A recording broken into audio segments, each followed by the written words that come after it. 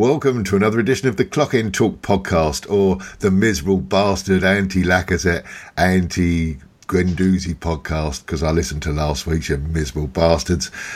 Joined this week by Tony. Didn't think you were going to be on. What, you've had 2 hours sleep? Yeah, give or take. Not alcohol related. I just couldn't really sleep. Woke up at about 5:30. Thought I'd watch Conor McGregor fight. That lasted 40 seconds. That was fun. And then I just couldn't get back to sleep until about 9 o'clock. And then I woke up to do this because I'm so committed. Yeah, you should be. Welcome on the other side of the English Channel. We've got Liam. Hi guys, thanks for having me back. Yeah, the three of us seem to be on all the time. Although I do remember the last time it got a little bit heated. Have you bought your crystal ball this week, Tony? It's always here. I've got my popcorn. Yeah, you're meant to be referee, Liam. So let's get cracking. I mean, is it fair to say that after another week where Tottenham dropped points, Chelsea dropped points, it's another missed opportunity for us this week, Tony? Yeah, we just never seem to capitalise. It's like we don't seem to really be getting any further away from anyone, despite how few points we're picking up. But that's the time, obviously, as I said, you need to capitalise. You look around, like I watched the early kick-off at a pub near the Emirates, saw Tottenham draw, probably lucky to get a draw, and thought, brilliant, we win today, and obviously we get a lot closer to Sheffield United, we gain an extra 2 points on Tottenham, and then we just don't. And then it goes on that Chelsea lose, so we end up not losing points on anyone, but we just don't take the chance. There's not going to be many weeks where everyone keeps dropping points. Especially with the fact that United are going to Liverpool this afternoon. We're recording this on a Sunday morning. They go to Liverpool, so you wouldn't expect them to get too much. This was a perfect opportunity, home to Sheffield United. We've got a few injury problems, but Liam, sort of disappointing, really, just generally. Yeah, more than just a bit disappointing. I think we actually would have gone level with Tottenham for points. I think we'd have been within, is it something like 3 or 4 points of Man United, who were in 5th, and was it not that much further along at Chelsea, and we've got them on Tuesdays. We really could have closed the gap. But it seems to be the story of the season. We could have closed the gap by so many points, but we're just not. I know we've got questions on VAR, and obviously there was a big incident in our game yesterday.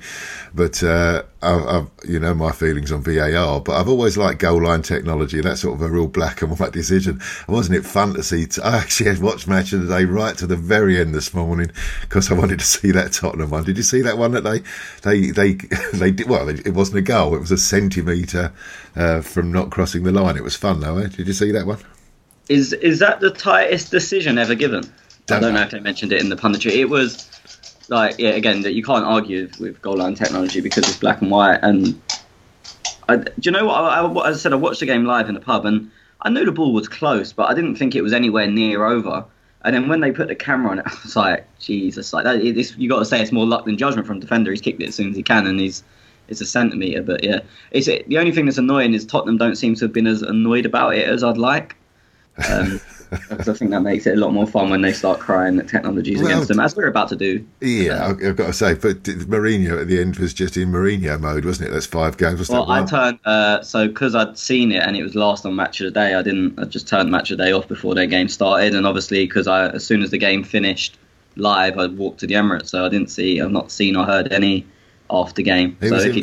He was in Mourinho mode. He's gone back. He's won 1 in 5. It was the referee's decision. They should have had a player sent off. There was definite handball. He was full Mourinho mode. No one's at fault except him. No one's at fault. Everyone's at fault except him. Yeah. So let's get back to the Emirates yesterday. The teams, as we always start on this podcast with a team selection, 3 enforced changes. Mustafi coming in for Socrates, Saka having to play on the left full back for Kolasinac, and what was the other one? We had Aubameyang obviously is out, so Martinelli took his place. Liam, you saw that formation. What were your thoughts? I think it was more or less what I expected. I mean, besides Socrates being out, which I don't think anybody did, Mustafi coming in probably shows just how unfit Holding is at the moment. I think he's still got quite a way to go. So I don't really know what else he could do. Pretty much what I expected, I think, really. Tony? Yeah, as Liam said, I didn't know anything about Socrates potentially being injured or ill or whatever's wrong with him. So that was the only surprise when I saw the lineup. But obviously, given he was ill or injured, whatever's wrong with him, I still don't know. I mean, yeah, apparently the story is that he was ill on the day, so it's not an injury, it was illness. Liam touched on that. I thought that was the real strange point, is that he did play Mustafi ahead of Holding. Neither of them have played much football. I think they said on the TV that was Mustafi's second start this season. So, neither of them played much football, but is Holding going backwards? Arteta's now watched him for the best part of a month. I guess he's been in charge. Are we concerned that he's not progressing? It's difficult because against Leeds he was so bad. He was horrendous. And is that fitness? Is it a lack of match sharpness? If it's either of them things, you can't play him in a Premier League game against, let's be honest, a good Sheffield United side. They're not entertaining, but they're very organised. And you look at that game, and Mustafi didn't play. I'm not even sure if he was on the bench. I don't think he was. So you'd say at that point, Holding was ahead of him, but that performance, it just makes you think he's not ready to play. And they kept him out for a month with a bruised knee. You're not out for a month with a bruised knee. So there's either he's had not a reoccurrence, obviously, but he's had another injury that they're not talking about, or they just can see how rank unfit he is. Because it was like that the last injury he had, it was sort of like back in 2 days for over a month, and they just kept saying he's injured. So I don't think he's gone back. Well, his performances have been worse, so in that sense you could say he's gone backwards, but I just think he's nowhere near fit, like not even close. And you say the same with Hector. They got injured about the same time, and neither of them have been able to play since. Yeah, I think Holding was he a month before Bellerin. I think it was close enough. You're right. It was very close. I mean, Liam, it was nice to see Bellerin back on the bench as well, but I guess we were looking for an easier game, and he may have got 10, 15 minutes at the end. Yeah, potentially if we go a few goals up, maybe he gets those minutes. I was a bit surprised to see him and Holding on the bench, if I'm honest. I didn't think either of them were fit enough. But yeah, if you're a few goals up or you're against a supposedly weaker opposition, maybe they do get those minutes, but what's the point in risking them when you're only a goal up? Yeah, and I don't think there was very much choice. Maitland-Niles and Bellerin are our two choices on that side, really. Chambers now being out. And, we were all of our central defenders are gone, aren't they? So that's, I think they had to be on the bench. I don't think there's much choice, was there? The game started, I got in about 3 minutes late. It was huge queues outside the Emirates yesterday. Strange 3 o'clock kickoff on a Saturday afternoon. Lovely traditional time. But it took a long time to get in yesterday. Big fight in the queue where I was queuing up to get in. Arsenal fans never cease to amaze me how bad we can be sometimes. Big punch up for the second week running in the queue as we're trying to get in the ground. I get in and we're under the cosh. The guy sitting next to me says we've been under the cosh from the start. And the next 10 minutes, Tony, we were just battered. They didn't create many clear-cut chances, but we just couldn't get our foot on the ball. I think it's been the story of a lot of the time under Arteta. One of the reasons I stand by saying we're better is because we're not giving up chances. The problem is it seems like every chance anyone makes against us, we concede. But yeah, we just couldn't seem to get our foot on the ball and keep it. And I don't know what the reason was for that, but it didn't seem like they were doing much to win it back. It sort of felt like we were giving it back, and then they were. I said they weren't really creating anything or really doing anything, but it was just wave after wave of them doing nothing. Yeah. So we survived that first 10 minutes. I mean, I sort of tend to agree with you in that I think Emery didn't care having shots against us from outside the area, but it was so many shots. We conceded so many chances that eventually one of them's going to go in. And yesterday, we seemed to funnel them out to the wings, and everything was just crosses in, and we did deal with most things quite well, although there was a couple of free headers. But I guess under Arteta, Liam, we're not conceding as many as we were. No, I think that's kind of what he's fixated on first. He's looked at the defence and gone, right, this is what we need to do to at least get results. Because going forward, we don't seem to have any real idea of what we want to do. Get on the ball and create and move. It's almost too structured in a way, the way it comes across to me at least. So we structured the defence so that we're not giving up the chances, we're not conceding so many. That gives us a fighting chance. So I'm hopeful, and this might be hope more than expectation, that towards as the games go on, that we'll start looking like we can attack again. I mean, maybe this is not the time to talk about it, but I know, Arteta was for me a strange appointment for Arsenal at such an important stage of our history, where we've had to sack a manager mid-season. We're mid-table. It's a very strange outlook on us at the moment, and to take a manager on with no experience whatsoever was always, I thought, a bit of a risk. Now, I'm an Arsenal fan, and I've got nothing against Arteta, and I really hope he does well, and I hope he's the manager for the next 5 years, and we're all really happy. But we're all saying, I keep hearing how excited we are, and we're seeing things are different, and we can see a plan. It is a results business, and he's been in charge for 5 games now, and we've won 1, and we've got 6 points from 5 games. I think I looked at the stats. Freddie had 5 games, and I think got 5 points. And Emery's last 5 games got 6 points. There's no bump there, is there, Tony? I know we can say that we can see a little bit more structure, and we are seeing us defend a little bit better. But yesterday, I was watching that game thinking, if this was Emery, the only difference would be the crowd would be absolutely against them. Rather there, in this instance, the crowd was still quite supportive. I think yesterday probably was the most Emery-like of the performance. As I said, I still felt we're solid at the back. I think on the 5 points, 6 points in 6 points in 5 games, sorry. I mean, he has had Chelsea, United, and then, although we're going to disregard Sheffield United as a top team, I think they're 6th. So his fixtures have been harder than what the other guys. One of them was away at Bournemouth, who were in freefall. Yeah. And who was the other one? Crystal Palace away against a team that was decimated by injuries. I agree. We played well against Manchester United, but when we played Chelsea, they'd only won 1 in their last 5, I think, when we played them. So I know the names are big, but we played a terrible Manchester United side, which we beat. We lost at home to Chelsea and were played off the park in the second half. Away at Bournemouth, who can't do anything at the moment. We only managed to get a point there. Liam? Well, yeah, I mean, but you can. The names are bigger than the performances the teams put in. But I mean, if you just look at, if you add up the positions in the league table of the 5 games Arteta has had and the 5 games Lundberg had and the 5 games Emery had, then there would be a lot lower in the league in Arteta. So I know we can say that Chelsea aren't great, Man United definitely aren't great, but the fact is he has had harder games. I'm not saying 6 points is enough, but as I said, I'm starting to see things. We've been moaning about not really being able to defend for years and conceding too many goals. I think Chelsea are the only team that scored 2 against us, and as I said, obviously I personally feel we were robbed. It was never going to be a quick fix, and I'm seeing improvement, and that's all I can ask for.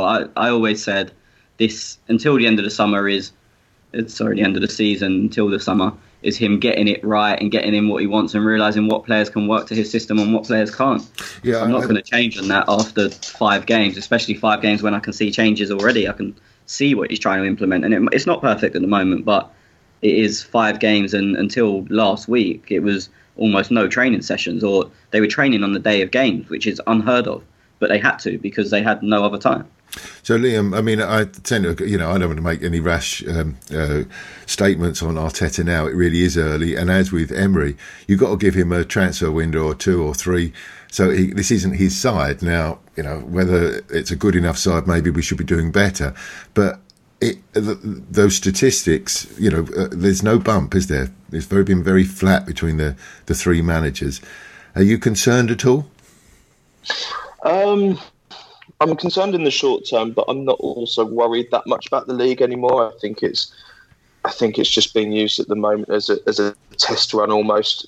I'm more worried about the Europa League because I see that as the competition we might be able to get back into European football. But if we do, I mean, I sort of I keep looking at that league table and thinking we're still not that far behind. Put on a run of 5 wins and suddenly it's there. We can get in the top 4. But I also look at these performances and think, do we really want to get in the Champions League next year? I know it attracts players. I know financially it's good for us. But would a year without European football actually suit us next year? From a playing perspective, quite possibly, but you have got to think about the money, because you need to start getting the money in so that you can keep building. We might get slaughtered in the Champions League next season, but at least we'll be there, and then we can be there the next season and continue to build and build and build. I think that's what I would see as the benefit of being in the Champions League more than the money.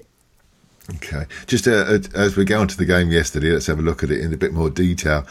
Just to fill in those statistics, I also look back at Arsene Wenger's last 5 games in charge, 9 points. just saying. Yeah. So nothing much happened in that first half. We got battered for 10 minutes. We slowly got back into the game, and a couple of good sweeping moves forward, culminating in just before half time. Great little move, Lacazette, great reverse passing, good little touch, nice deflected little crossover, and Martinelli there to finish home. Tony? Yeah, I don't think you can really say much more on it. He gets in the right areas. He obviously, we've seen Aubameyang play from the left and take up all the central positions and get in the dangerous areas, and Martinelli done exactly that. You see it as the type of goal Aubameyang scores. Nice move, got players forward, stretched them a bit. No one picked Martinelli up at all. It's strange, because with their 3 centre-backs, they tended to know that if George Baldock stayed wide with whoever went wide, and then one of the 3 centre-backs would pick up Martinelli. But that whole move, he was just ghosting about. He was on his own at the edge of the area when Lacazette played the ball to Saka. And then obviously he's tapped it in the 6-yard box on his own. They just didn't pick him up at all. Yeah, Liam, I watched Martinelli quite closely, and in that first half, he actually wasn't having his best game. I thought, his touch was a little off, and he gave the ball away a few times. But his movement just is unstoppable. He just keeps moving and moving and moving. Quite often would swap with Pepe, whether Pepe liked it or not. Often drifted into the middle. We've got a bit of a gem there, haven't we? Oh yeah, definitely. I think the most pleasing thing for me about the goal is he had a couple of chances quite early on as well, and he snatched at both of them. Now this one he can't really snatch at, but he continues to try and put himself in the right places. He didn't sort of lose any confidence in any way. He still thought, right, well, the next chance I'll score, and he gets himself in the place that he puts himself in that position where he can score, and that's the hallmark of a top player.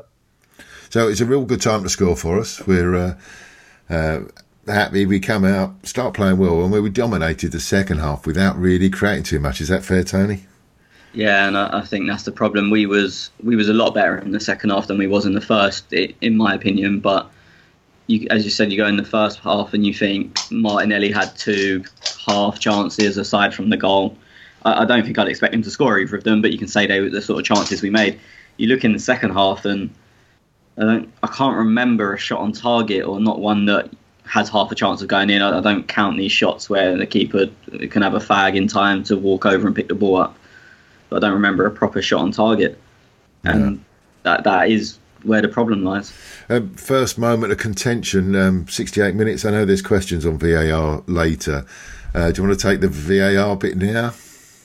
Yeah, we've got to cover it. I saw a post of yours last night, I think, Tony, or a message you put on the group last night saying that you thought it was a penalty, and a mate of yours just in front of you didn't think it was a penalty. Is that right? Yeah, I was incensed. Like I thought it's so obvious from, and I know you're closer to it, but I'm looking straight at it. It was almost straight in line with me, and I just thought it's clear. I can't see why not. And then obviously the VAR check, and it's not been given, and I thought, okay, I must have seen it wrong. And then obviously I've got back, and because I sent that message on the WhatsApp group before I'd seen the video. Right. So I was trying to explain my position without seeing it, like just what I'd seen live. And obviously I'd seen my friend after the game, and he said he didn't think it was. And then I sent him, he's obviously seen the video since, and he now thinks it was. I don't know, obviously, what was your view from your seat? Well, I'm really close to that. That's right on the corner where I am. I was amazed. We don't always see eye to eye, Tony. but it was almost exactly the same. I saw that, and for a start, it's a penalty. You know, in real time, it's a penalty. How that fucking Mike Dean, how do we keep getting him to referee us? How he doesn't see that as a penalty? But I'm screaming penalty, and when it goes to VAR, I'm shouting to everyone around me, it's a penalty, definitely, stonewall penalty, and no one around me seemed as convinced as I was. I thought it was so clear, and when I have seen it again on the TV, nothing's changed my mind. Nonsense of a commentator. I think it was on the Arsenal.com this morning, where they got two opinions, and one of the commentators on that was saying, well, another defender got over there to clear the ball, so he wouldn't have got to the ball. What the fuck's that got to do with it? The fella's through, he's running at goal, and he gets taken out. Stonewall penalty. Liam, what was your view on it?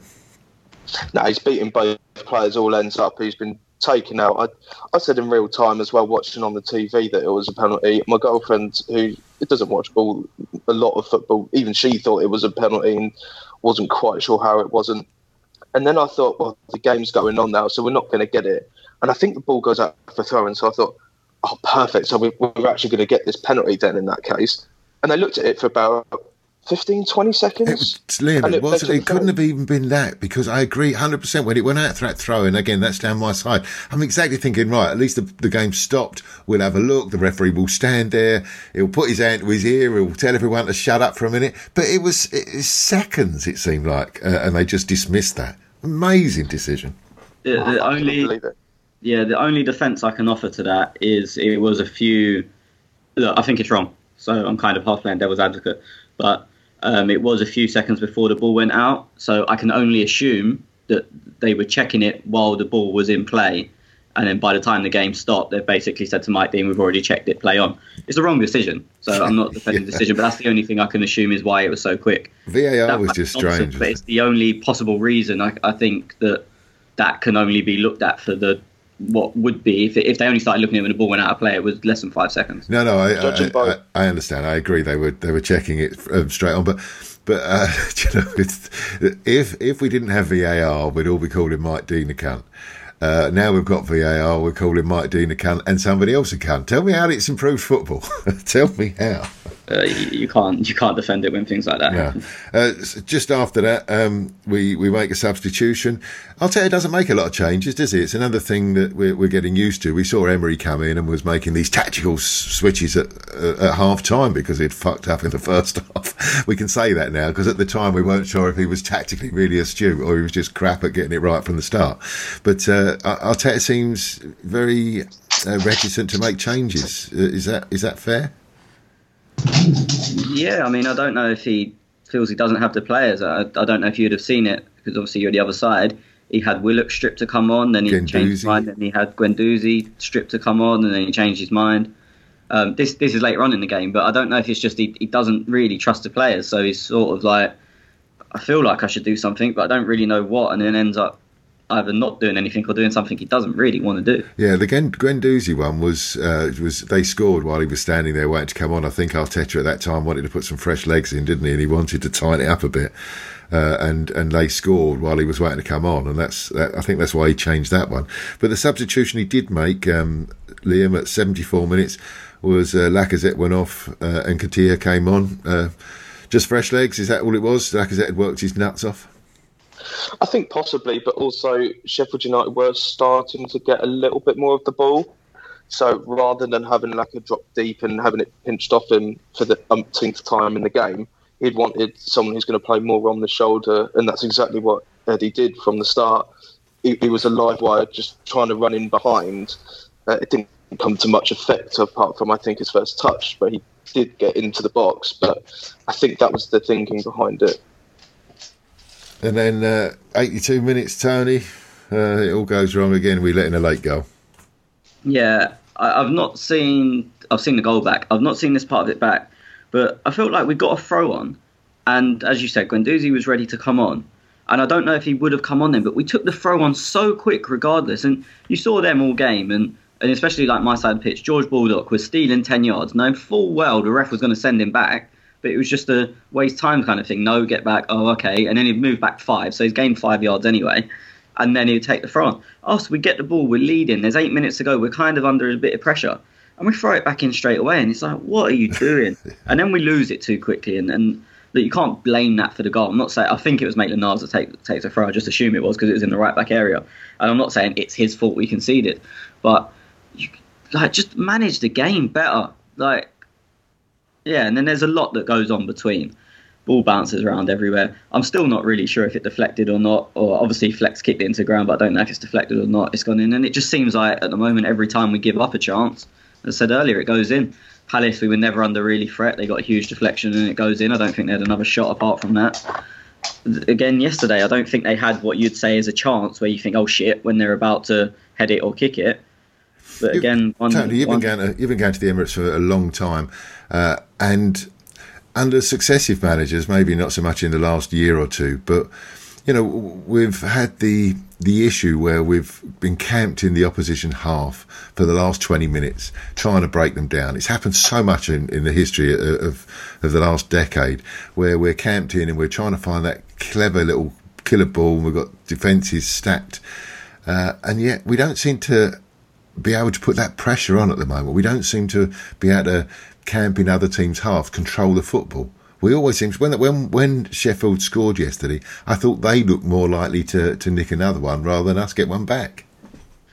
Yeah, I think before it was always wave after wave of attack, which causes a lot of pressure because the other team can't get out and whatnot. And at the moment, it is more like it's one attack, and you may score, you may not, but it's not wave after wave. It's not succession of attacks, or you get 3 or 4 corners in a row and then it might get cleared, but you're coming back again and again.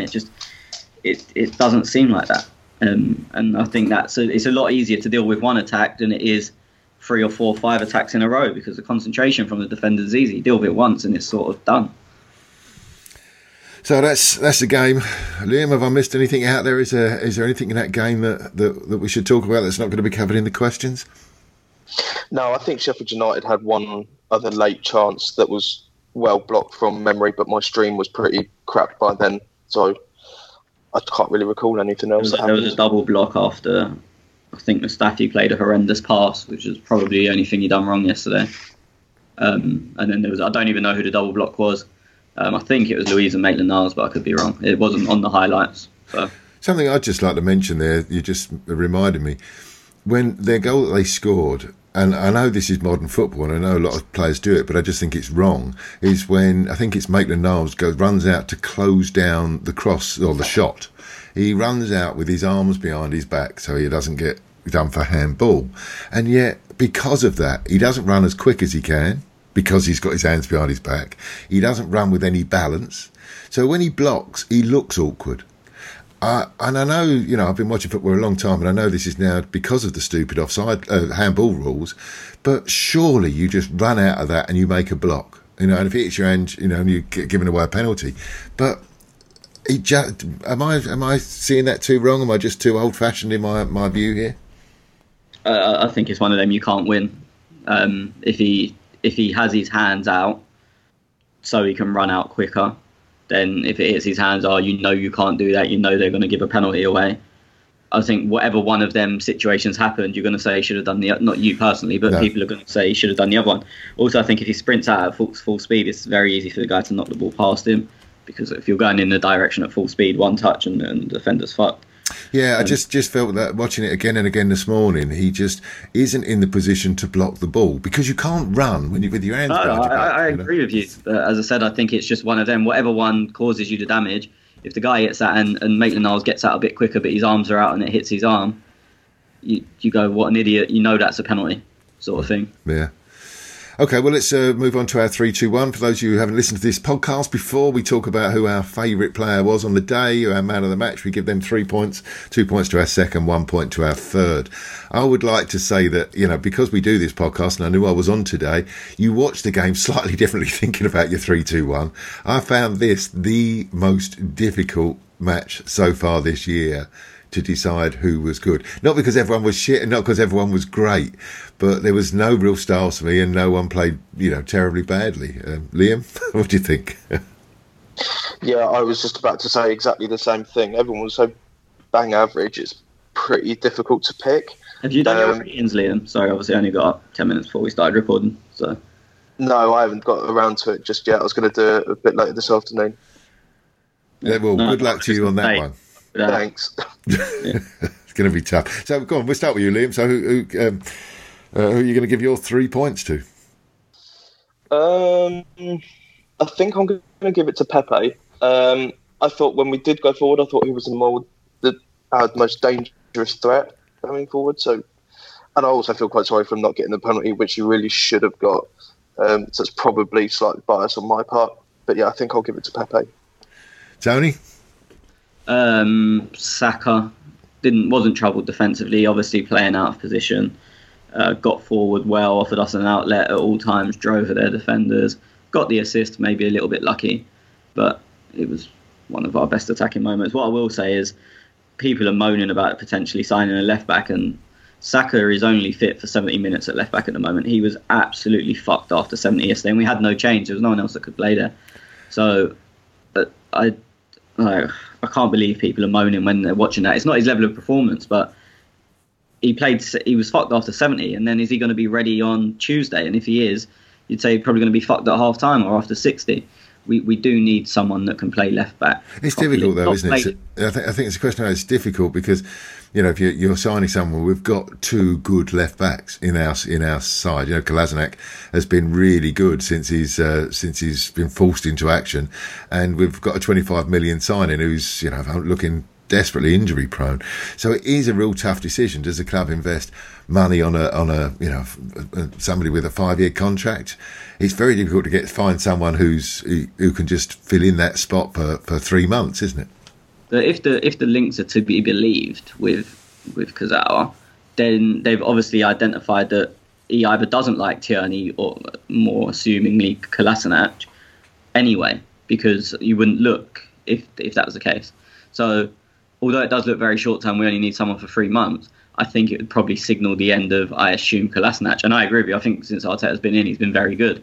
But and he has run through walls. You know, he has played with injuries as well, isn't he? I like that. A good shout on Saka. I don't think Saka's going to make my first 3, but he was certainly one of those that when I was watching the game yesterday, I thought he you know, we're building him up because he did really well in a position that he's not his forte. So good shout on Saka. I know you'll both criticise me for this, but I'm going to give my 3 points to Lacazette. I find it incredible the amount of stick he's getting from the fans now. He has become the new Xhaka of the club. And this is a game of opinions. We've all got opinions on players. And I just think that it's gone so far the other way on Lacazette, who is employed fundamentally as a goal scorer, and he is not scoring goals. He's in a terrible run of form in front of goal. But what I've seen in the last 3 or 4 games is incredible work ethic, great work rate. And I thought yesterday it was his incisive ball in about the first 15 minutes when he put Pepe through. It was a great reverse pass that put Pepe through. Did the same for the goal. His ball that went to Ozil, that went to Saka. So you don't get assists for that, but it was his dropping deep, picking up the ball. And Liam, you said just now, gave the ball away for the umpteenth time. I've just checked his stats while we were looking. He only touched the ball 17 times, not very much for 75 minutes and 13 successful passes. So I don't think 4 is umpteen. And I know everyone's got a downer on Lacazette, but I think you need to have a good hard look at yourself. Don't turn him into the next Xhaka. He's working his nuts off and the goals will come. He may not be Aubameyang, he may not be the best player at the club at the moment, but I think he deserves our support. And if you heard the ovation that he got when he walked off the pitch yesterday, you know there's a lot of people that will appreciate that work that he put in. That's my 3 points. Liam, your 2? Yeah, I think I'm going to go for... I'm stuck between 2, so I won't give away who my 1 is, but I'll go... My 2 will be for Saka, I think. Pretty much the same reasons as Tony mentioned. I thought he did an outstanding job at left-back. He does get forward. He does offer that outlet as you go forward. I don't think he's as threatening going forward as when he actually plays as a left winger, but he does his defensive duties really, really well. Yeah, good shout. Tony, number 2 for you? Torreira. I just think he nicked the ball back a few times, won a few crucial tackles, got up and down, bit of energy, played simple, which is what it might look boring. I don't know what his pass completion rate was, but it might look boring that he gets the higher percentages, but he plays a simple pass, and for me, that's what I want from a defensive midfielder: win the ball and give it to someone else that can pass the ball better. I'm not saying he was excellent. I don't think anyone was excellent, but no. I thought he done his job pretty well. 52 out of 62 his pass completion was yesterday. So pretty good. What's that, 80% plus? Yeah, good. Another good shout. Another player I considered. My two's going to go where Liam had. I'm going to go for Pepe. I thought I just like watching him. I think he's turning into a really unlucky player. I mean, last week at Palace could have scored the winner, and the keeper pulls off a worldie just to touch it onto the post. Everything he does, he just looks exciting. We were talking about it in the crowd yesterday. Somebody was complaining about him, and I said, we used to have Walcott there, and at least we've got a player now that wants the ball and tries his tricks and is exciting to watch. Somebody you pay your money to watch. So he gets my 2 points. Liam, who are you going to give your 1 to? Tony stole my thunder a little bit, so Tez is going to accuse me of being up his arse again. But mine's Torreira. I thought, especially late on, actually, he nicked ahead and intercepted a few balls. Have you got his interception stats there? So I thought he nicked quite a few. But also just put himself about, and he broke up every Sheffield United attack towards the end up until their goal anyway. I thought he was superb. Yeah, no, I haven't got those stats. But yeah, and Tony, your 1 point? I don't know. I thought Xhaka had a half-decent game. I thought Louise organised well. I thought our defence... Sorry, we didn't mention this earlier. Our defensive system was weird. Especially at goal kicks, Xhaka went into sort of the left centre-back and Louise went into the holding midfield, but only for goal kicks. Yeah. I'd love to know the reason why. I'm not criticising it.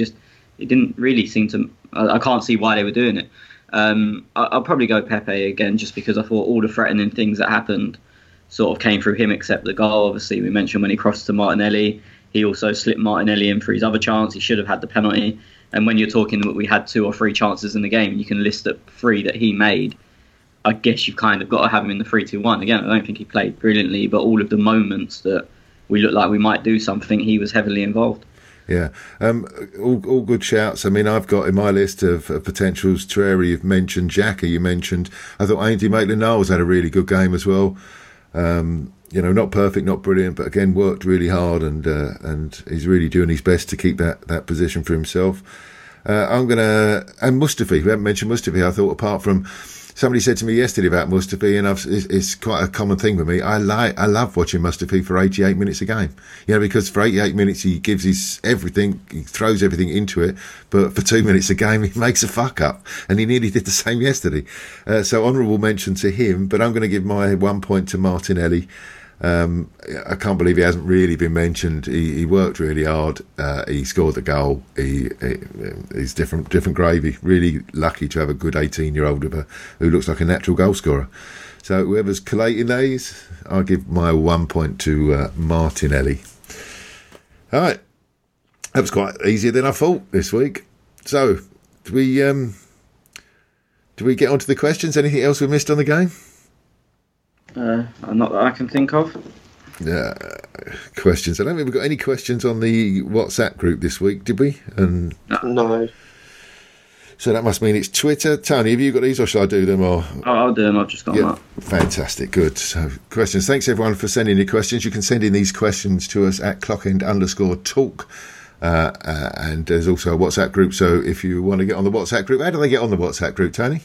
DM Tez, who's the judge, jury, and executioner. Okay. No, DM Clockend Talk, and Tez will then be judge, jury, and executioner. Okay. So yeah. Shall I get cracking? Yeah, go on. Were you surprised about Arteta's comments regarding Ainsley Maitland-Niles and Saka not being fullbacks and playing out of position? I had the impression that's the position he saw Ainsley playing long term. Liam? Not really surprised, if I'm honest, because Saka is a left winger, really, and Maitland-Niles, I think because he plays this inverted full-back type position, he seems a lot happier being able to drop into central midfield, so maybe that is where Arteta does see him. So no, I can't say I'm really surprised, if I'm honest. I mean, certainly on the Saka one, I agree. Was Arteta at the club when Ainsley Maitland-Niles was breaking through, Tony? Would you remember that? I don't think he'd made a first team appearance when Arteta was there, but he'd been at the club since he was like a fetus, so he would have been. I wonder if that's where Arteta's seen it. Is that Arteta has seen him as a central midfielder coming through in the under-18s, under 23s or whatever he was playing at the time. And fundamentally, it's not his position. He's making it his own, but he's not his position. What do you think, Tony? Yeah, I mean, look, I think I called before Arteta came night. I expected to see Ainsley play there. I did. I thought the statement was a bit weird because, again, I agree with the question that I think long term he sees Ainsley there, and and I've said this every week on here, I can't see Hector getting his place back ahead of if the Ainsley we're seeing at the moment carries on. Agreed. I can't see any way Hector gets his place back. So I did find that statement a bit strange, but I don't know if he's just going down the route of highlighting that we have got a lot of injuries and we're having to do things that maybe people wouldn't have expected us to do, in terms of obviously playing two young guys at fullback, neither of which by trade are fullback. I don't see it as particularly a moan. I think it is just highlighting that what's going on. We are bare bones. As I said, you look at the bench yesterday and you think, who's going to change the game? And you look at it and go, well, no one, really. And I think he was just highlighting that. But yeah, I thought it was a bit of a strange statement. Yeah. Vishad, should Lacazette I think he means simplify his game by not having 100 million touches of the ball and playing so fucking deep? Every time we countered, Laka was nowhere near the opposition penalty box. Been waiting patiently for 3 years to him to hit form and gain confidence. I'll let you two have a little. I've said my piece on Lacazette. I think it's this question typifies the feeling out there. I think his skill is to drop deep, to pick the ball up, to transition the play. We're really missing that. We're having to play out from the back because if we kick the ball long, it just comes straight back at us. And I think Lacazette is working really hard to link. And when he's got runners either side of him, like Martinelli and whether it's Aubameyang or whether, as it was yesterday, with I just think he's doing a really good job, and I just think everyone's on his back at the moment. Liam? I'm quite happy to leave this to Tony, actually. I know you had a few sayings in the WhatsApp group if you wanted to take it. Yeah, I mean, I think the exact opposite of Darren, which is not really unsurprising. I think that everyone's pandering to Lacazette so much because they like him. They're expecting everyone else to do 2 or 3 jobs to cover for him. Like yesterday, you're right, that ball he done, like he held it up, spun and played Pepe in behind, great ball. But you're relying on the wingers to get in the box. Even the goal, you've got a winger getting in the box. People moan we're not scoring enough, and it's because our striker's just not in the box ever. I mean, I'd imagine, I said this yesterday, I'd imagine he had 0 touches of the ball in the box, didn't have a shot on target. And then but people going, but the wingers didn't score. But hang on, you're 9, your primary job is to get goals. And he's never, and I've said this the whole time he's been at Arsenal, if anyone wants to listen back to probably our first ever podcast, he doesn't get himself in the box enough. There was one time, well, there was loads of times yesterday, but one that stuck in my head. It was 0-0 at the time. Pepe went down the right, and his cross was awful. It went out for a goal kick, like straight out, sailing into the upper tier. But had the ball gone into the box, there was still no one there because Martinelli was wide left waiting for the ball to be spun in behind. Lacazette standing on the halfway line. So even if he is in there, it's hard enough. It has to be a perfect cross because we've not got the midfielders getting in the box. And I think that's where a lot of the criticism of Ozil's coming from, and I can't argue with that. But Lacazette, just by doing stuff that someone else should be doing and we don't need him doing, is absolutely killing our chances of scoring. And look, 1 or 2 moves did come from him, but you can't have, especially with Aubameyang out, even more so. Look, the way he plays, you can argue when Aubameyang's there, okay, Aubameyang's going to get in and get the goals. When you've got the team he had yesterday, he has to take responsibility for someone that can score the goals. Because it's all well and good turning and playing someone in wide, but then you give Pepe the ball wide and he's got to beat 3 players and then slot it in the top corner. That's the only way we're going to score. Or someone else has to cover Lacazette's position. So you've got then Martinelli, an 18-year-old who's playing left wing and also as a fox in the box predator. So Lacazette can come out and make the pass 3 passes before we score. I think people are just pandering him because they like him. And look, yeah, he's likeable. And you're right about the reception. Got a very good reception when he went off. But I don't think that was anywhere near reflective of performance. And for me, he does work hard, but that's not enough. Like, if I want someone to work hard, I'd put a defensive midfielder as a striker. I think that's basically what Emery tried to do with Torreira. He picked up the same positions that Lacazette's picking up now. I think I would be like a bit like Swin and be a bit on the fence with this one because I can see it from both points of view. He isn't scoring goals, and at the end of the day, he is the striker, and he has to be getting on the score sheet at some point. I think, was it Arteta himself who described him as, or was it Socrates actually, described him as monstrous on the training pitch and scores goals for fun or something along those lines. But why isn't he doing it in matches? Is it potentially instruction? And he's doing, as Darren says, with his hold-up play and his link-up play, dropping very deep. And at times he does do it very well, but is he doing it enough? And I think he's causing us a real headache at the problem. I don't quite know how we play effectively with him in the side at the moment. That's where I'm leaning to. Yeah, that's where I'm coming from. I'm not doubting his ability as a player, but I think the way he plays is causing us more problems than benefits it's given us. I'll move on to the next question. Vishad again. Would we have fared better had we changed to a 5-man midfield by bringing on Ceballos or Willock when we subbed Laka in order to control the middle of the park and progress the ball up the pitch? I will say that I think one thing we can do in this side, we're trying to fit. We've got a real good front line. Obviously Aubameyang wasn't there yesterday, but with Aubameyang, Lacazette, Martinelli, Nelson, Saka, there's a real depth of attacking quality there. Strange that we're not scoring goals, and strange that we all said Pepe was in our top three, and yet we're really struggling to find the target. But I think one of the things we're trying to do is to shoehorn three in sometimes, three attacking players, and maybe that is. I thought yesterday we haven't mentioned Mesut Ozil at all in this podcast so far, and that's kind of fascinating, isn't it? Our star player had a fairly okay game yesterday. I thought he was involved quite a lot. He kept the ball very well. He passed quite well without being exceptional at anything. But I thought yesterday there was a shout to take one of those attacking players off and actually bring Ceballos on with half an hour to go to try and unpick it and create more chances, because we just didn't create anything. There was a lack of creativity there. What do you think, Liam? Yeah, I agree with the lack of creativity, but I also would have taken Ozil off and probably switched to, as did you say, as Vishad who asked the question, says move to maybe not a 5-man but a 3-man midfield with the single pivot and play. I'd have put Ceballos on personally. I think that would have given us a bit more structure and a bit more ability to progress the ball up the pitch to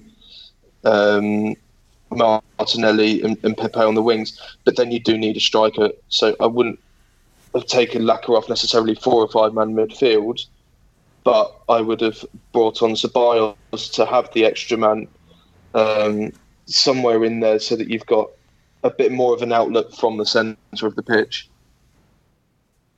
Tony? I thought Ozil was pretty poor yesterday. He kept the ball neatly, and that's the bare minimum you'd expect from him. But there was a couple of chances he had to slide people in, and he overhit the ball or it got cut out. And I think a lot of our problems are coming from him and Lacazette taking up the same areas.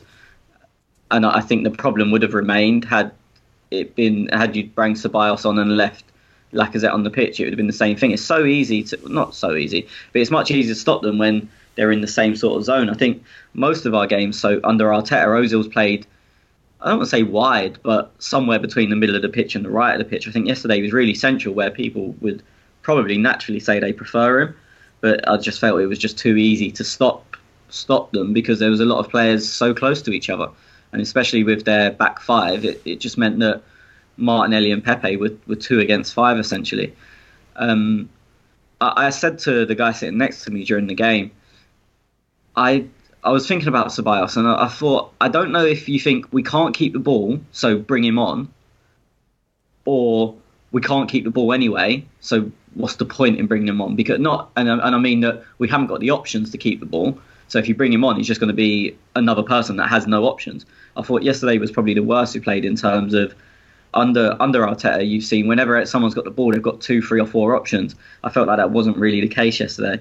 So I was sitting in the stands, I'm in an R about whether Ceballos was the right option. And to be honest, he didn't really warm up properly. As in, I don't know if he knew either he's not fit or he just knew he had no chance coming on. But you saw other people, and I'm not doing a comparison, but Eddie was warming up at a high intensity for a lot of the game. And where Willock, Guendouzi were warming up at a much higher intensity than Ceballos, and I don't know if maybe he knows he's not coming on. I don't know what it is. But sitting there behind watching them warm up, you kind of knew he wasn't. You get a feeling of who's got half a chance of coming on, and you kind of knew he didn't. So he brings on Eddie instead of bringing on that either creative player or an extra pair of legs in midfield. How did you rate Eddie's performance, Liam?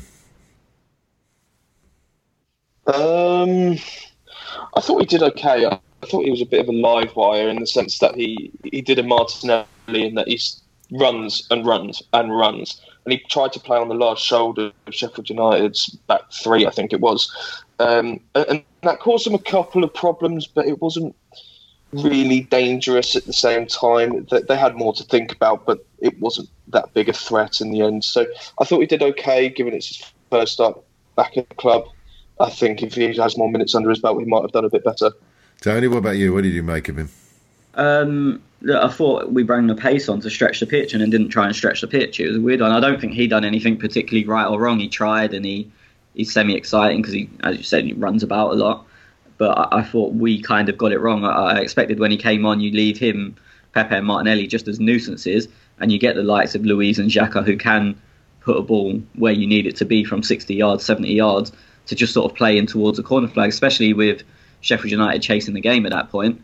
You'd expect them to come out a little bit so the space would be in behind, and you can just go in deep, and if you overhill it, it goes out for a goal kick or a throw on to them deep in their own half. Neither of them is a problem.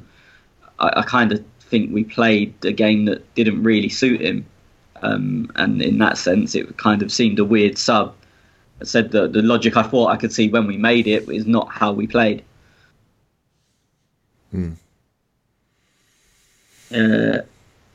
Next question. Keys to the Kingdom, Clay.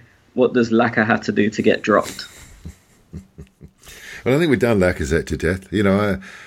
I'm not going to keep arguing my case. I just think that we've got into our mindset. When you read through that, I'm also a member of 3 other quite big Arsenal WhatsApp groups, which I flicked through last night. And that was the general thread, was the criticism of Lacazette. And I just think we've turned him into Xhaka. Xhaka, since he's come back into the side, we're all looking at Xhaka slightly differently.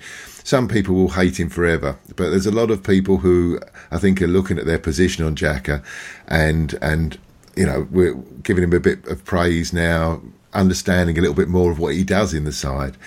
And Guendouzi was the new Xhaka, and Guendouzi's not been in the side now for 6 weeks. So now all of the hate is with Lacazette. And I know, Tony, you've not been a fan of his for a long time, and I've been fairly indifferent. I like him. I like hard-working centre forwards. It reminds me a lot of people like Alan Smith who we've had in the past who have just worked and worked, and they're unfashionable because they do the dogged work to set up other people.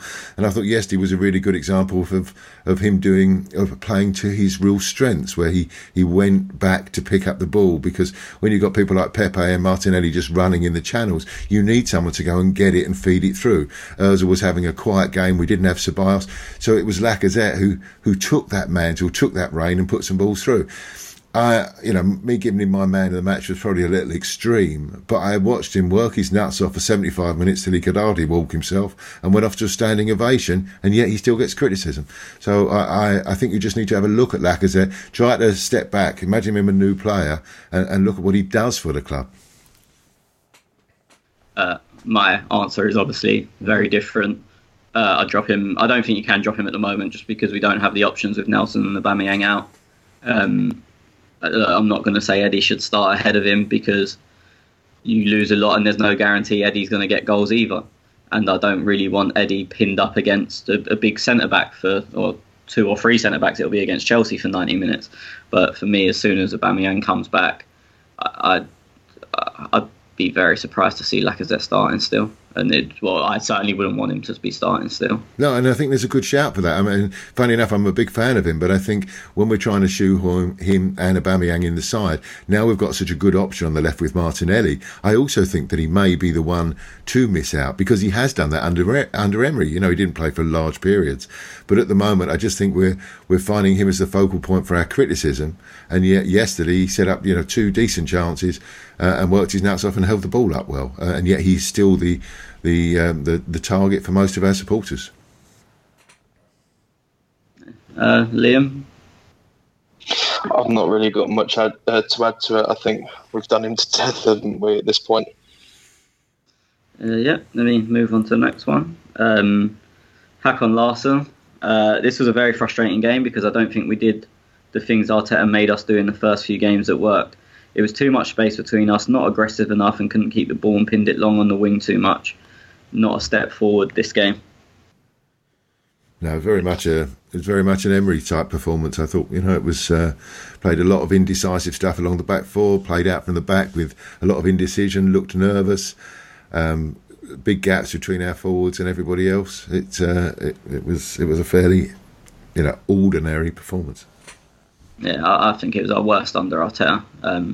Obviously, the first half against Leeds was worse than anything yesterday, but then the second half against Leeds was quite good. I think for the whole 90, it was worse. And it's funny because you'd still say we probably dominated the game dominate is a bit strong, but we controlled the game for 60, 70 minutes. I think even Wilder, in his interview after the game, basically said the first 10 and the last 10 were theirs and they done nothing in between. And so they said, they said that something along the lines of, was it a fair result because you had the first 10 and last 10, and you kind of went, not really. Yeah, agreed. Yeah, it makes it even more disappointing, more frustrating, doesn't it? Because we controlled a game against a team that had one of their worst performances according to their manager, and we still couldn't win at home.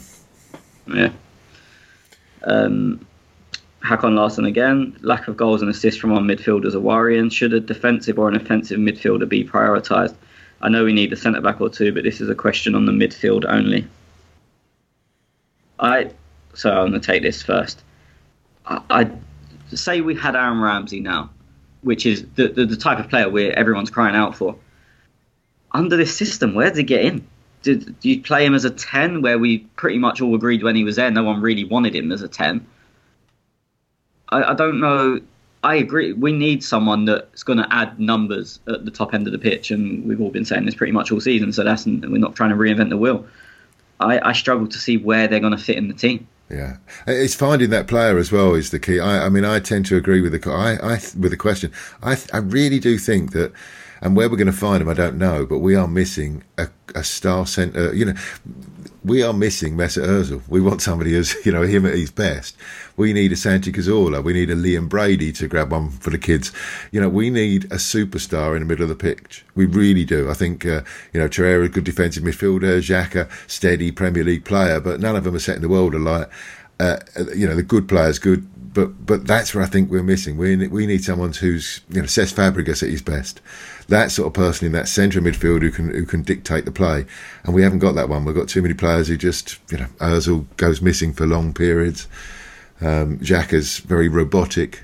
Torreira's a terrier, but we're missing that real brilliant player. I think we're really one player short, and where we can find him, there's a lot of talk of Grealish, player like that. Maybe he would be the one. Yeah, I completely agree with the question and you. I just still struggle to see, unless if it is like a Grealish or Maddison, okay, they go in at 10, no problem there. But if you're looking at the Ramsey type of player, which seems to be the type of player people are calling out for, that gets goals, assists, can do a bit of everything, then I think you don't drop Torreira because he's a defensive midfielder. Xhaka's kind of made himself undroppable. He sits in deep, his pass completion is very high, but not only safe passes, he plays the difficult passes, the quick switches. So I just kind of think, as I said, if we had Aaron Ramsey now, I don't know how you fit him in the team. I think you'd take out Ozil, wouldn't you? I mean, but then, as I said, then okay, if you go to a flat 3 midfield, then I have no problem with it. Yeah. Try and go 4-2-1-3 or 4-2-3-1, whatever way you look at it. As I said, we all moaned for years about Ramsey trying to be a 10 because he kept giving the ball away. Okay, he got his goals, but we still moaned about it. And that's what I'm saying. If it's that Ramsey type player, as I said, if it's a Maddison or a Grealish, okay, no problem, they go in Ozil's position. But if you're looking at someone in the Ramsey mould, I don't. You'd have to change the way we're playing, is what I'm saying. Yeah, I don't see that a Ramsey type player would fit into that side. Anything to add, Liam? No, I think we've been linked with this Bruno Guimaraes guy. I probably messed up his name very badly, from Brazil.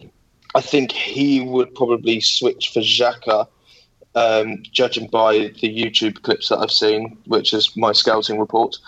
But yeah, otherwise, I just don't know who you replace in the side, because Ozil gives you a level of control going forwards. You lose him, you lose that control. like you say, Torreira, he breaks up play, so you can't drop Torreira, and it's very difficult to drop Xhaka at the same time. So unless you change formation, then I don't see how you move anybody else into the side. Yeah, for me it's crazy because I think the way to get more goals from midfield is actually go to a less attacking formation. Yeah. You'd say if you take Ozil out and go a flat three in midfield, on paper that's a less attacking formation, but I think it'd free someone up to make the late runs. I think that's the only way that Willock's ever going to flourish at Arsenal, if he ever does, is by going in a flat three. But then can you drop Ozil for Willock? And for me, probably no, is my answer. I think it's a really difficult one. Because unless we can find that player that is good enough, so an improved Willock, then it's a really hard one to sort out. And as I said, an improved Willock, I don't know what name you're putting on it. No, and it's funny when you think of the players that we've sold or put out on loan, Mkhitaryan and Iwobi, were sort of, they weren't quite good enough for us, and but I tend to agree with you, Tony. This is what I'm saying about dropping. We're trying to force. Whether it's Aubameyang, Lacazette, Martinelli, we're trying to get all these attacking players in, but maybe that's where we need to drop back a little bit, change our formation to get somebody who can run from midfield or can run the midfield, but it's finding that player. It's very easy to say this from here, and let's hope we do find a Brazilian who's world class, because that's what we're missing. We're missing that. A Henderson for Liverpool, a real world class. If you go back through all of our history of Vieira, easy to say, very hard to find. Your dog's a fan of Vieira, I take it, and that's the problem. We are missing that superstar, and we just haven't got one in that side, I don't think. Yeah, dare I say it, a first year Jack. Yeah, Jack. Well, Jack, Cesc, these are the players that I was thinking. Jack Cesc. Grealish reminds me of a fit Jack Wilshere and a little bit of Cesc in him. Players that can do everything. Just naturally talented footballers. Hakon Larsson again, and I know he has strong views on this. One of the problems with Laka is that he pulls players towards him and crowds the space Ozil should receive the ball. When that happens, Ozil is pulled even deeper and more out wide than usual. Not trying to kill Laka, but he fucks the whole system. You see it sort of the same way. For me, it's what I touched on earlier. He takes away the 10 space, and then if Ozil does get the ball central, his only passes are wide, and then the wingers have to do way too much to score. I know we've done Lacazette to death, so do either of you have anything to add on that? I'd just like Hakon to look at the goal that we scored yesterday. Wasn't it Lacazette to Ozil to Saka to Martinelli goal? Missed Ozil out. All right, sorry, Ozil. And when Hakon's finished looking at that, have a look at the goal we scored last week against Crystal Palace. Lacazette through to a Aubameyang goal. For me, the point would be that he's doing things in 10 spaces, which forces who some people would argue is the best 10 in the world out of a 10 position. And if that's what he's going to add to the game, then you just play a 10 and get someone else to do the job he's supposed to be doing. That's where I would stand on it. Again, Hakon is a continuation, and he can't fucking score. Better to play Martinelli already up top, won't miss the goals anyway. Then we are more of a threat and can push the opponent back and deeper. Come on, and I hope Eddie's going to be a superstar in the future. Reminds me a little of Ian Wright in his personality and his style. Yesterday, I didn't mention it, I thought he came on, run his legs off for 15 minutes, but he looked like an out of touch, out of form junior player who was playing in the first team. His control was poor, his vision was poor, he ran about like a headless chicken, and you're telling me to put him in instead of Lacazette? That's just nonsense. Maybe in the future, but at the moment, it's nonsense. As I said, I wouldn't bring him in for now, as much as I think Lacazette's a problem. I don't think Eddie's the answer. Again, Liam, anything to add, or done it to death? No, I've got really nothing more to say on Lacazette, if I'm honest. Yeah. Hakon again. We should not be a team depending on the refs to win, but I feel we get fucked every week by VAR and refs. The consistency and some of the decisions is just ridiculous and a huge factor when we play. We must do better, of course, but the refs could get away with fucking murder. I mean, we touched on this. Yeah, it's just scandalous. Go on, Liam. No, I was going to say Hakon, I think, hit the absolute nail on the head. In the sense that, yes, it feels like we're getting screwed over every single week. Because I think, honestly, the penalty was more obvious than Zidane's head, but I think I mentioned in the group chat, all right, I'm slightly exaggerating, but all the same. But we do have to do better to win. We shouldn't be coming out of games going, well, if we'd have got that penalty, we'd have scored, we'd have won the game 2-1. Well, should we be looking at ourselves and going, well, why are we in a position where we're relying on refereeing decisions? I'm somewhere in between. Of course, we should play better. I think that's obvious. But I think I hate when people say like, oh, you shouldn't be relying on referees' decisions when it's something so obvious. That's just relying on the ref to do his job. It's like when teams used to kick us off the park. We didn't, like the Invincibles when they lost to United, we didn't say, oh, they need to play better. You say the ref needs to play to the rules. And again, I agree, we need to play better. But when it's something as obvious as that, I don't think you say, oh, we shouldn't be relying on decisions like that. We absolutely should be relying on decisions like that, because when that happens, a penalty should be given every time. It shouldn't need VAR. And then when it goes to VAR, it should be given. So I don't see that as relying on a bit of luck from the ref. I see that as one of the most obvious fouls you're ever going to see being given as a foul.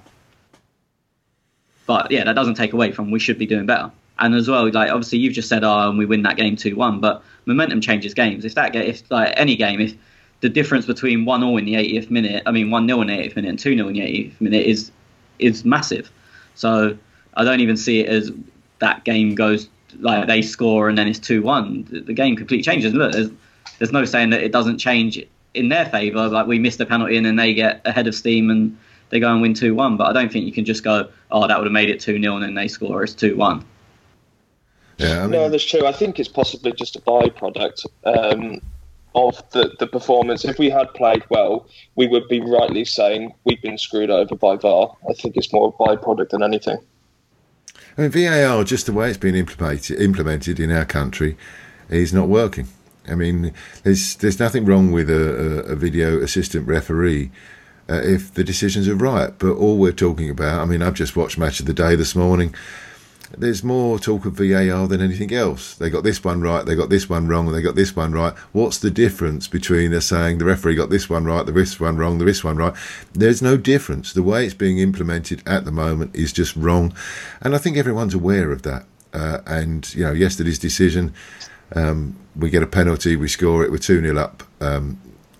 Sheffield weren't playing well, their heads would have gone down. I think we would have gone on to win the game. It's just not working. You know, I'm very passionate about it. I don't like it, never liked it, never want it in, don't see the need for it. But if we're going to have it, it's got to be used better than it is at the moment. It just has to be. Any more questions? I agree. I was just going to say the only thing I'd add on that is yesterday we got the same decision without VAR, and it didn't take long, as we've kind of touched on. So it's shit. Look, I don't see VAR in that situation. VAR as a concept isn't the issue. You've got horrendous people making the decisions.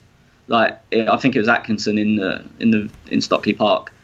He's just made a horrendous decision. I don't think you can overly blame VAR. The technology showed him what it needs to show, and he's made a horrible decision.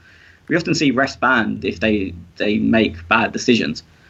I don't know what the protocol is for banning someone from VAR, because they can't seriously look at that and say, oh, you've done your job. I don't know if that exists, if they're now not allowed. Do you know what I mean? I don't know if there is anything in place for that. Isn't the issue? Saying, I mean, you know, it's the same. This is my big issue with VAR, is their subjective decisions. Now, the three of us watched that yesterday and thought it was a penalty. I don't think, you know, there's many of us. I think in the BBC studio, both Ian Wright and Alan Shearer were the pundits, and they both said it was a penalty. Watched Arsenal.com this morning, and one of them thought it was, and one of them thought it wasn't. The referee and the guy in Stockley Park both thought it wasn't a penalty. You know, these are subjective decisions, and I think when you get subjective decisions go to a second opinion, then I'm not sure it really helps. I would much rather, in that case yesterday, that each team has one appeal, and they could appeal to Mike Dean to go and have a look at it on his monitor. You know, not every time, you don't want to stop the game, but if in what we saw there we thought was a clear error, then the captain of Arsenal goes up to the referee and says, I'd like to use my appeal, please go and look at that again. And then if he goes and looks at it again, it's a subjective decision, and he changes his mind, great. If he doesn't change his mind, great. But at least it's the referee, and at least it's his opinion. Now we're just getting, you know, a nonsense situation in football. Yeah, I mean, it was my argument last week that it's not VAR, it's VR, it's video referee. The guy on the pitch is the assistant because they're taking whatever the guy says. I don't agree with the review system, and I know we spoke about this before. What I do think the ref should be going and using the monitors for everything, really, unless the VR system that it's so clear that don't waste anyone's time, either for or against whatever the decision is. But like, so say the handball in the Bournemouth game. I don't know if you've seen it, where the defender makes probably the save of the season. Yeah. Yeah, you don't waste your time and go and look at the screen for that. It's a penalty and red card. But I think for anything where VAR's getting involved, where it's not abundantly clear, you leave it in the referee's hands. So the same guy is making the decision. I think we're using it horribly, and what I've just described is how it works in every other country and how it works in the World Cup. And no, it's not perfect, but it gets a lot less complaints elsewhere than it does here. Yeah, and the video assistant referee should just say, Mark, why don't you go and have another look at that? Because they think there might be an error.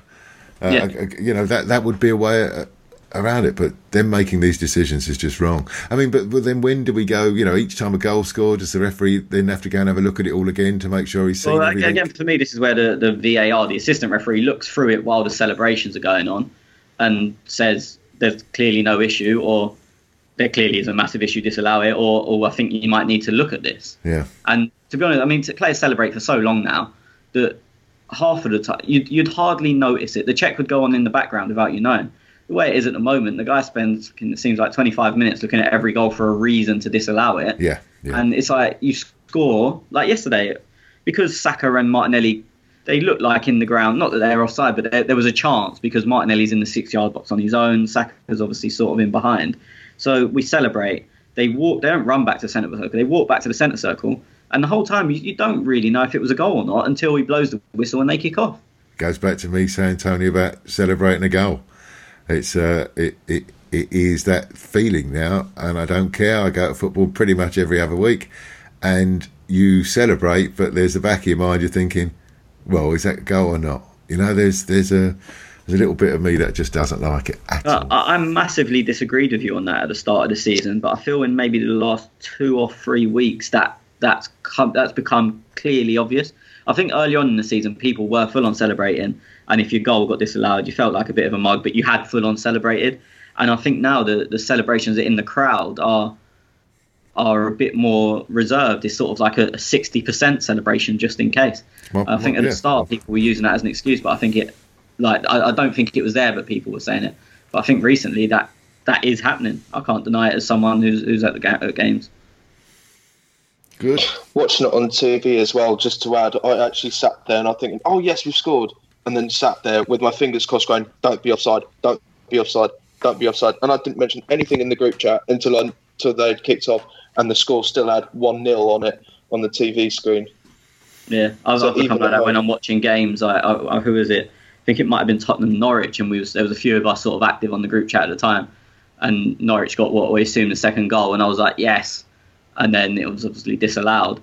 And it's come to the point, I'm the same. I won't say anything about a goal, especially in the favour I want it to be in until the kickoff is taken. And it's the same on television. I watched the Newcastle-Chelsea game in the pub last night, and when Newcastle scored that dramatic last-minute winner, it stayed 0-0 on the screen for ages. They'd celebrated, they were in the corner. It was one of those. It's just incredible, and I just kept looking up at the corner of that screen, and it kept saying 0-0, 0-0, and I'm thinking, well, of course they're not putting it up now because they've got to wait, and it's back to that fabulous Chelsea have lost, have they, and it's just ruining football for me. But yeah, I think it was last week or a couple of weeks ago. I was driving to the Emirates while there was games on, so say we was the late kickoff. I think it was when we played United, and I looked at my phone sort of before I set off. I never listen to anything to do with football when I'm going to games, just because I think I'm about to be in a pub and talk about football for hours and then watch a game. But I looked at my phone before I left, and City were 1-0 up against someone. I got to the Emirates and it was 0-0 at the time. Yeah. So I think that was on BBC. I checked on this, and so I think media companies kind of half been stung by it. So now, as you said, they're going the way of they're not putting it up till it's confirmed, and it's just fucking silly. And as you alluded to in the question, we have been on the wrong end of a lot of it this year, it feels. Doesn't it feel like we've been on the end of a lot of poor decisions? Yeah, it really does. I mean, the only one, when you think of things that have gone in our favour, the only one you can think of is the Aubameyang at Old Trafford, and that again, that for me comes down to one that shouldn't need He's 3 yards on the side, wasn't he? Exactly, that's what I mean. It's not. That is just a terrible, terrible decision. Yeah. I can't think. Maybe I'm wrong, but I can't think of any other VAR thing that's gone in our favour. No. Remember that one? Do you remember that one that we got disallowed at home? I can't remember who we were playing. Socrates against Palace. Was that when they did Chambers for a foul? I think for a push or something. Honestly, just nonsense. Yeah, that was. I think they've admitted 5 mistakes so far, and that was one. I think 2 of them concerned us, obviously negatively, as in they should have gone for us and they didn't. And that was one of them. Yeah. I mean, again, but that's another thing that's farcical. Seeing what we've seen and only admitting to 5 mistakes is just ridiculous. Yeah. Anyway, I'll crack on through. The Texas Schooner. Use of VAR is about as consistent as the fucking weather here in Central Texas. I read that question. I don't know what the weather in Central Texas is. Should it be consistent? I just assumed it was always hot. So I thought that. Yeah, so is he saying that VAR's really good? No, I mean, I know he doesn't like it through speaking to him, so apparently Texas is really turbulent on the weather, but it must you learn something every day. It was hot when I was there. Yeah. Thoughts on the positional development of Xhaka? Looked to be more or less on the left side of a back three. I touched on it briefly earlier. I wouldn't say he was. I'd say he was from goal kicks. Well, not even. I'd say he was the left side of a back 2 from goal kicks, and Luiz went into sort of defensive midfield. Is it because we've got 2 predominantly right-footed centre-backs there, with Mustafi and Luiz? So they're just trying to balance it to put a left-footed player there. I mean, I'm not saying that's the reason or that's right, but that's the only thing I can see is that they want to balance it, so they're putting a right footer and a left footer to receive the ball. That is what I said to the guy next to me when they started doing it. And again, I'm with you. I don't know if I'm right, but because I think Luiz tends to play the diagonal sort of down the line and spins it in behind, whereas Xhaka's probably better at going both ways. Yeah. So it just gives you more options. But again, that might not be right. But that was the only logic I could see. But yeah, it does seem and look strange. I think the other thing as well, just to add to it, is it also allows Saka to bomb so far up high down the pitch and act as that winger, and that allows Martinelli or Aubameyang when he's playing to come a bit more central, come into the box and get the chances that he has been recently. I think that's the other reason for it. Yeah. So, who knows? I don't know if we'll see more of it. We haven't seen it in other weeks. Not from goal kicks. We've seen it in open play. But I think yesterday was the first time we'd seen it so obvious from when we had control of the ball. Texas Schooner, Mike Dean is a thunder cunt. I think that's probably the nicest thing anyone's ever said about him. Big Hadi Zoltan, not come across that name before. For Sudden, just fuck VAR. It is so annoying. They're inconsistent, and of course, we're always at the wrong end of it. Again, well covered already, but yeah, good question. Romy, Mustafi had a Mustafi moment early on, but did okay. He's better on the ball than Socrates. Do you trust him, or are you already decided on him? Is Socrates and Luiz our best pairing out of the best 2 out of the 3? Liam? No, honestly, I don't trust Mustafi at all, because I think, Tony, you were saying it earlier, he plays well for 88 minutes of a game, but it just has that one moment and that costs you the game. It did against Chelsea, arguably, and he's done it on so many other occasions where he does well. He has these great defensive moments, but he has so many lapses in concentration, you can't trust him for a full 90. Yeah, for me, Luiz and Socrates is comfortably the best pairing. Also, as well, I think Mustafi's passing is a lot more adventurous. And I don't think you don't need... I've been saying this for years, even when people thought Mustafi was good, which there was a time that happened. You don't need your centre-back to be an auxiliary number 10 and trying to thread through balls, because chances are that most of the time they're not going to go where you want them to. Socrates, for me, is a lot safer, and if there's something I want my defence to be, it's safe. Well, the last thing I expected this week for me and Tony to have a love-in where we agree with each other all week, but I'm saying I think those two, Socrates and Louise, are our best two. I would like to see longer-term Holding get his form back because I think he's got a bit of everything. I was the one, Liam, who said I like watching Mustafi for 88 minutes because I do. He gives everything, but I do hate the fact that he thinks he's. Can I use Beckenbauer? That's probably too old a reference now. He thinks he thinks he's David Luiz. He thinks he can hit a 35, 40-yard ball, and it never works out, never. So I do like watching him. I think his heart's in the right place. He gives everything. He's actually not a bad defender, but he's got horrible mistakes and a horrible range of long range passing. So I don't think he's in our top two. You also don't really need his long range passing. When you've got Louise who can do it for you as well. Well, I think in an ideal world, when you've got two players who can do that, that's brilliant. You know, if you've got two ball-playing centre-halves, fabulous. You know what I mean? There was talk of us this week about a bid for John Stones, or whether that's good. And I don't know. I haven't seen enough of him recently. He hardly gets a game at City. Didn't look very good yesterday when I watched him on Match of the Day.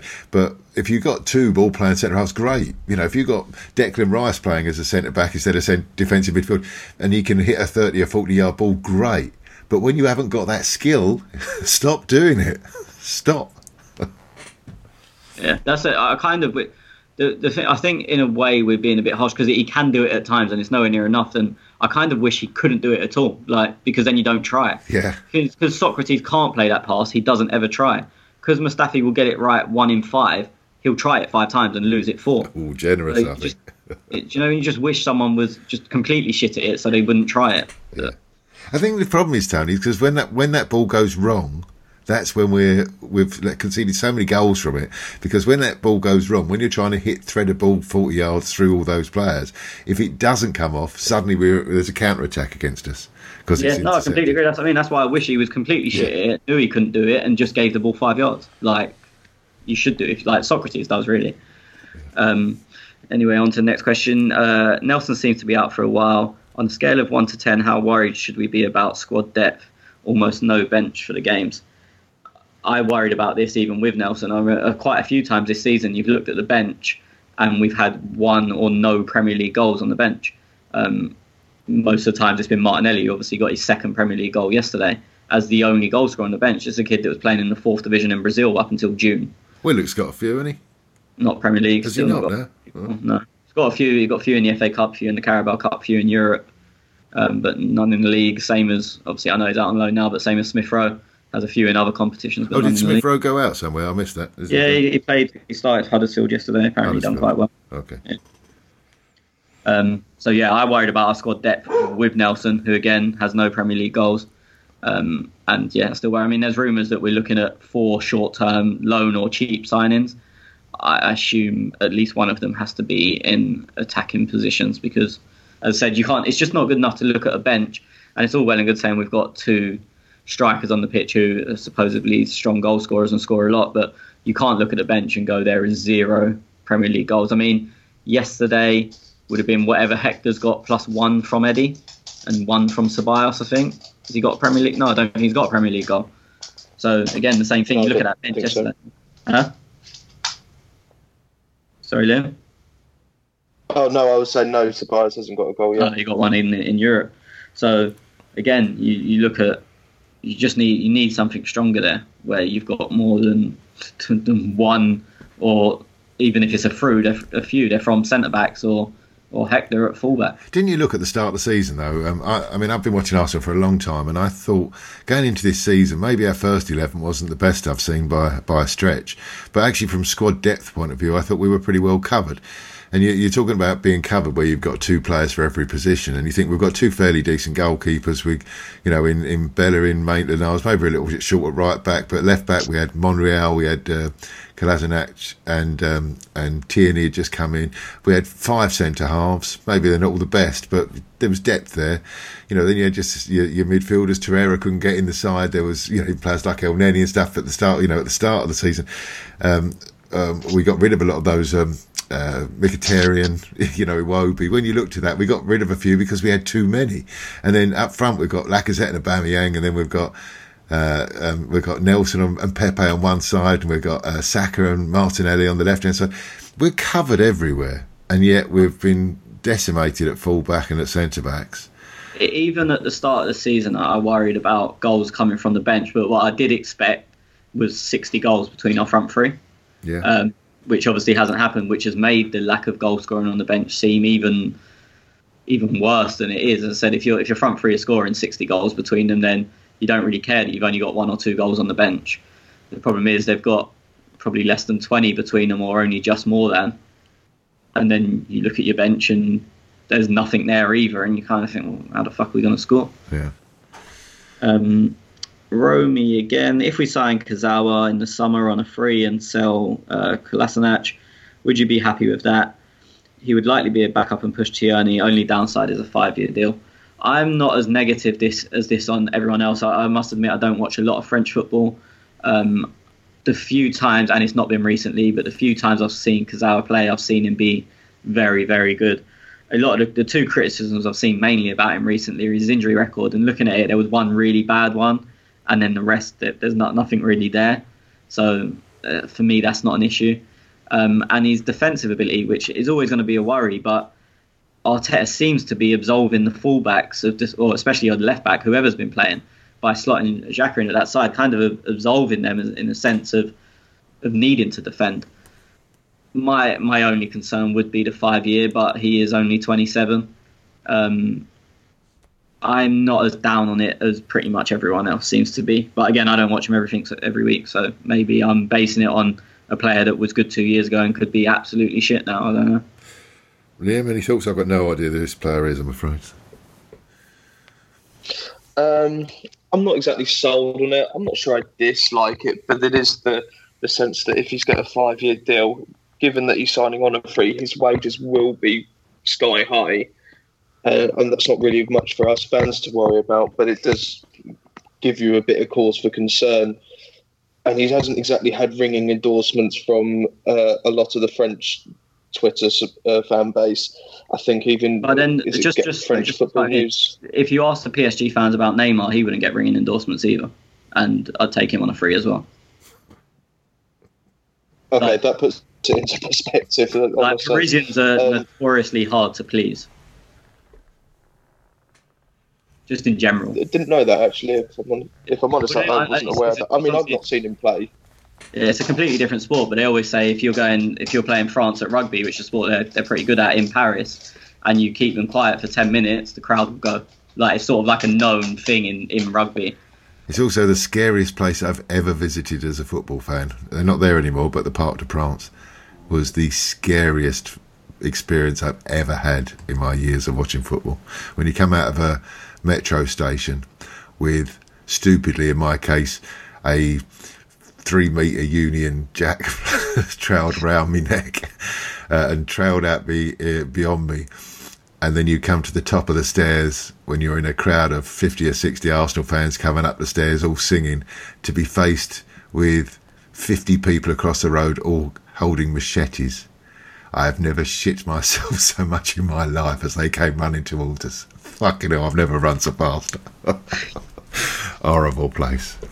Note to self, don't go to France for football. Well, the Parc de France, it was just scary. Honestly, I've never been so scared. We went the day before that game. We didn't have tickets, and we managed to buy them off a tout, and they were in the French end. And we took them to. We got to the stadium. It was the day before the game, and we took them to the box office and just said, "Look, we bought these. Are we going to be okay to stand there?" And the bloke, I remember he had broken English, but he said, "No, you will die." And he changed them for Arsenal tickets for us, which was a result. But yes, scary place. That was also the day, I remember, and I might be wrong, it just, it's one of these sort of self-fulfilling prophecies, but I remember that was the first time we sung 1-0 to the Arsenal. At half-time, the Pet Shop Boys were played, and we were 1-0 up, and we started singing it. And that's the first time I can ever remember it being sung. So that was just enough. Just a bit of my football past. As you'll find out when Tez does his Guna to Guna with me 3 months ago. Yeah, I'm starting to think that doesn't exist. Yeah. I'll get on to the last question because I know Liam's probably itching to get away. Oh, yeah, we're getting late. Well, yeah. Last question. Ozil is not solely the reason we drew, but will Arsenal ever get where we want to be with him? He never looks to score, and we need goals from midfield. Or are we lacking elsewhere? I think we've kind of covered most of that. in more detail than I expected to. So I don't think we really need to answer it unless either of you have got anything to add. No, I think we've mentioned Ozil. I think we're all fairly agreed. He's just a little disappointing. Can be great, but just for me, consistently disappointing. Want him to be good. I want him to be. Yeah, he just seems to be. Yeah, in the same boat. He seems to be allergic to shooting at the moment for whatever. I think I saw a stat actually. Was it he's only taken 6 shots all season so far? I know that his last shot on target was against Norwich, which I think was December the 2nd. It was the first weekend in December. I'm not sure on the exact day. So that's the end of the question, Tony, is it? Yep, that's all brilliant. she wrote. Got very short. We've got Chelsea Tuesday night. Not much you can do with that side, is it? Refresh it, put them all to bed, wrap them up in cotton wool, and stick out a very similar side, I guess. Anything we could change? Same again for me, unless Socrates is back. Yeah, I mean, if it is just illness, maybe he'll be right for Tuesday. I think we're playing, isn't he? Yeah. But everything else, I think, pretty much stays the same. Nobody picked up any injuries, I don't think. And then we've got the FA Cup next weekend against a Bournemouth side who... Monday. Monday night we're playing, aren't we? Who I'm sure will put out a huge reserve side because they really need some points in the league. And I think their next 2 league fixtures are sort of, from their point, winnable games. They're 6-pointers against teams in the bottom 6. So hopefully we'll get through that. And then we've got have we got our winter break the following week, Tony? Or are we... Burnley on the Sunday after. So we've got Bournemouth Monday, Burnley Sunday, and then we've got 2 weeks off. Well, a day under 2 weeks. Okay. Well, unless you've got anything else to mention, lads, anything that we've missed today? No. No, okay. Well, in which case, just like to thank all you for listening to this, to downloading it, let your friends know about it. Hopefully, it's been fairly even, fairly unbiased today. Hopefully, I've balanced out a bit of the Lacazette for you. Thanks for joining us, Tony. Especially after only 2 hours sleep. Well done, mate. It's fine. Fight through the day now and crash at about 9. Yeah. Liam, cheers, mate. No, thank you very much for having me back. And we will speak to you all next week.